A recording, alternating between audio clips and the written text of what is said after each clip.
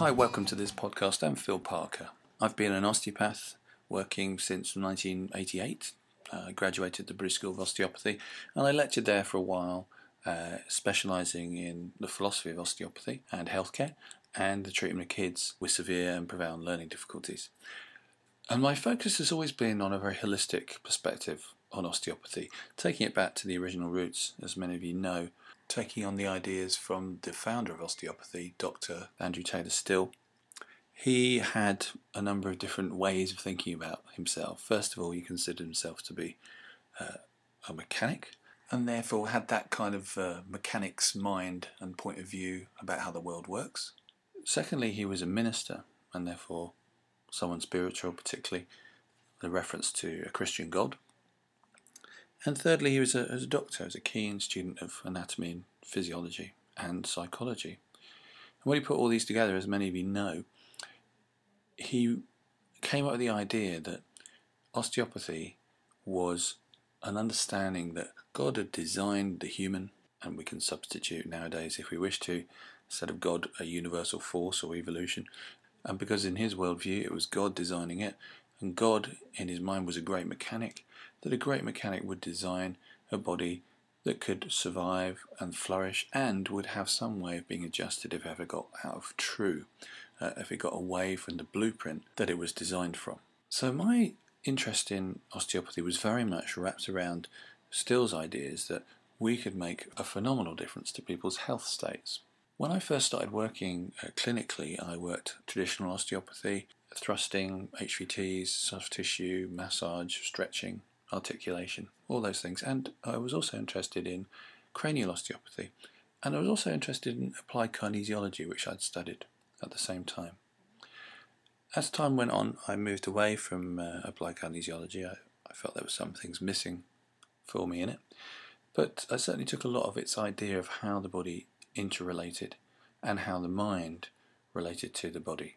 And I found that with many clients, as maybe many of you find, that their problems were not always physical in origin. So their symptoms may well be physical, but the cause of their problem may be external to their body. It might be their life, how they feel about their future, how they feel about their relationship or their work.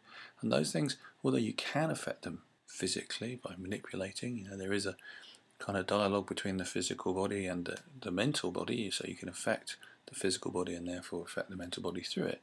I found that it was easier to get change in issues to do with emotions and how they felt about things by finding some tools that would help me. And the tools that I settled upon were NLP and hypnotherapy. And hypnotherapy is a much misunderstood approach, much like osteopathy is. And it's not about making people fall asleep or becoming Elvis. It's fundamentally looking at how people communicate, both themselves and other people, and what kind of state people are in, what kind of state of mind people are in. If you want to know more, you can check out my essential NLP podcasts. Having these sets of skills, in addition to my osteopathy, really radically altered what was possible for me in working with my clients, and I was able to extend the range of what I could help people with and the issues I could help people with. And I felt, in many ways, although I was using extra tools, I was much more in line with what my vision of Still was, which was, how do you get this person back to health? You need to use appropriate tools, appropriate modalities to help people to make the changes that they want. So today what I'm going to focus on is language. Now, when I first started talking about language to osteopaths, they were a bit spooked by the whole idea because they felt that, well, is this really part of osteopathy? Osteopathy is primarily physical. And just going back to the conversation we just had about Still, I don't believe that's true. I don't believe that Still's perception was osteopathy is physical. I think his perception was, if we deviate from our blueprint, then we need to find ways to help people back to that. And it just so happened that a lot of the techniques he used and a lot of the problems that he came across were physical, but there certainly are cases of him working with alcoholics and so on and so forth and giving them advice and suggestions as well as giving them physical work. My good friend Eric Dalton has on his wall in his surgery in Santa Monica a very nice quote from Andrew Taylor Still, which really focuses on the fact that anatomy, physiology and psychology are an essential part of an osteopath's toolkit. I maintain that there's much we can do either to heal people or to keep them stuck just by the way that we talk to them. And this is going to be the subject of various articles in this series. How do we, as osteopaths, utilise the skills we have and the understanding we have of the body and make sure that we're communicating effectively? And by this I don't just mean having a nice bedside manner, which many osteopaths do, and they understand the importance of that, but actually recognising that every word you use counts. Turns out there's really interesting research by Thomas Weiss when he scanned people to see the brain activity and he asked them to use words that were related to pain. So they would be pain, sensitive, burning, and so on. And then he got them to say standard words like avocado, sausage, and studied their brain function to see was there a difference. When the clients used words which were related to pain or sensation, uncomfortable sensation, they saw an activity of what seemed to be the pain processing areas of the brain. When they said words that had no relationship to pain, there was no activation of these pain sensitive areas. So it appears that speaking about pain, talking about pain, increases the experience of pain. This also leads to the idea that actually talking about any symptoms will generate some more neurology related to those symptoms. Now, as we know as osteopaths, the idea of facilitation, the idea that if you have a stimulus which is unmanaged in the nervous system, it can start to create a positive feedback loop where a pain creates a sensitivity which increases a greater experience of pain, which causes more pain, which causes stress onto the nervous system, which opens up the synapses and allows that signal to just keep on echoing through the body. We need to make sure with our osteopathic approach that we're settling down that whole irritated and facilitated neurological system. So we need to be very careful about our language. The question is, how do you ask people a question about their health, or particularly about their problem, without stimulating the neurology of the problem and therefore helping it to continue?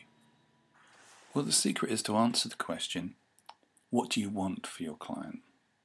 Because we know that when people talk about pain and symptoms, it activates the wrong parts of their brain and actually causes problems. If we start to ask them, what do you want? What do we want for them? What do we want to achieve? And make sure it's stated in positives, then we can start to move in the right direction. Problem is, of course, that when people talk about what they want normally when they're in pain, they talk about having no pain. And unfortunately, saying no pain is just the same as saying pain. It still stimulates the pain pathways. When an osteopath sees a patient, they naturally will say, what is the problem? It's actually much better to ask, how can I help you? What can I do to make things more comfortable for you? That will start to move their brain in the right direction. And it's not just a question of making them feel a little bit more comfortable, a bit more secure. It actually will change their neurology. And not just the neurology in their brain, it turns out it actually will shut off some of the pain signals. So we've got to be really careful about asking these questions, because normally we say, does it hurt when you bend over? Does it hurt when you do this? All about hurt, all about pain, all about symptoms. Does this make it worse? And we need to be a little bit smarter about this by asking instead, what makes it more comfortable rather than what makes it worse? By saying, which movements are the most easy and flexible? Now, this is going to take a little bit of rewiring, because in my experience, health professionals are so focused on symptoms and diseases. I worked with some pain consultants and they said, can you help us to improve our language around clients? And I started with a very simple question, much like I just asked, which is, what do you want for your clients? And make sure you state it without mentioning the problem, so we're not activating the bad neurology. It took them 15 minutes, and the best answer they could come up with was pain-free. Now, that sounds like a good answer, but now we know about the neurology of pain and the way the brain processes information. We know that the phrase pain-free will just make you think of pain and activate those neurological processing units.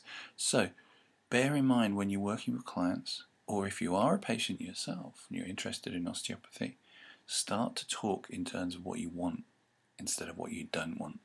It's a really simple beginning. There's lots more stuff you could learn about language, but you'll find, first of all, how difficult it is, how conditioned you've come to be talking about pain and problems, which can't be good for you either. It's not very good for your patients, but it can't be good for you. So you'll find it sticky at first to start using this new idea, but you also will find that your patients improve quicker, that they feel more optimistic. And we know not only will the optimism help them, but also neurologically you're moving them towards your desired goal, which is for them to be well and healthy as quickly as possible. I hope you found this useful. I'll be returning with some more interesting thoughts about how to improve your delivery of the brilliant skills that you have to help your clients and your patients to get the best changes you possibly can. So I look forward to seeing you then.